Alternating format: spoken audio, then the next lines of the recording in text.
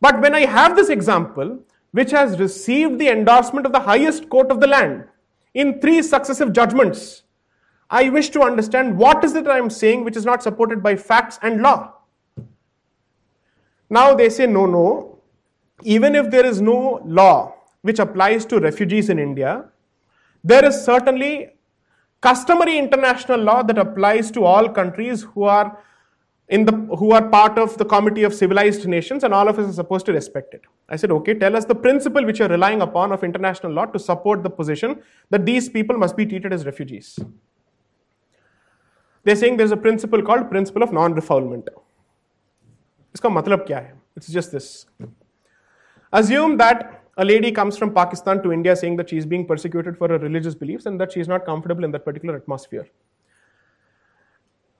You can't force her to go back to Pakistan. That is the principle of non-refoulement.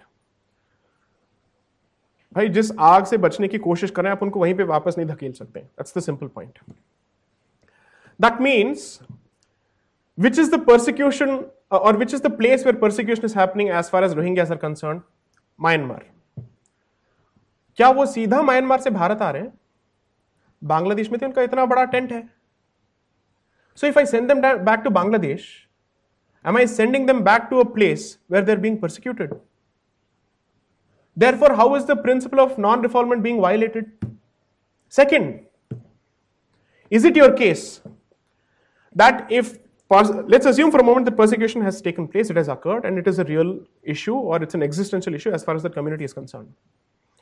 Are you saying that it is not possible for that particular state to be put under a watch by United Nations and by a host of countries surrounding, saying, boss, it's no more your problem. Your problem has spilled over into my territory. That's precisely what Indira Gandhi did in 1971-72. She basically, her position to the United States was, please don't think that I am actually interested in bifurcating Pakistan.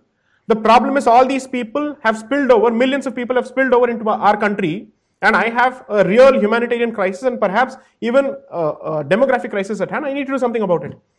That's precisely the statement that is being made today, and that's precisely the position that we wish to take today. So what is wrong? After all, she is the venerated figure for certain sections.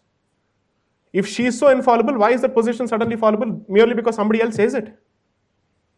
Forget who says it. Ask yourself objectively what is wrong with the position. Now, principle of non-refoulement also translates to multiple things. इसका मतलब ये है, refugees की भलाई के लिए अगर आप कुछ कर सकते हैं, please कुछ कीजिए. That is the sum and substance of it. तो आप 10 चीजें कर सकते हैं, which is send relief material, provide them with assistance, financial assistance, humanitarian aid, make sure that their refugee shelters in whichever country they live in are in decent conditions, in sanitary conditions, in human conditions. Do all that. Why does it necessarily have to translate to only one option, which is to say invite them, settle them, rehabilitate them in this country?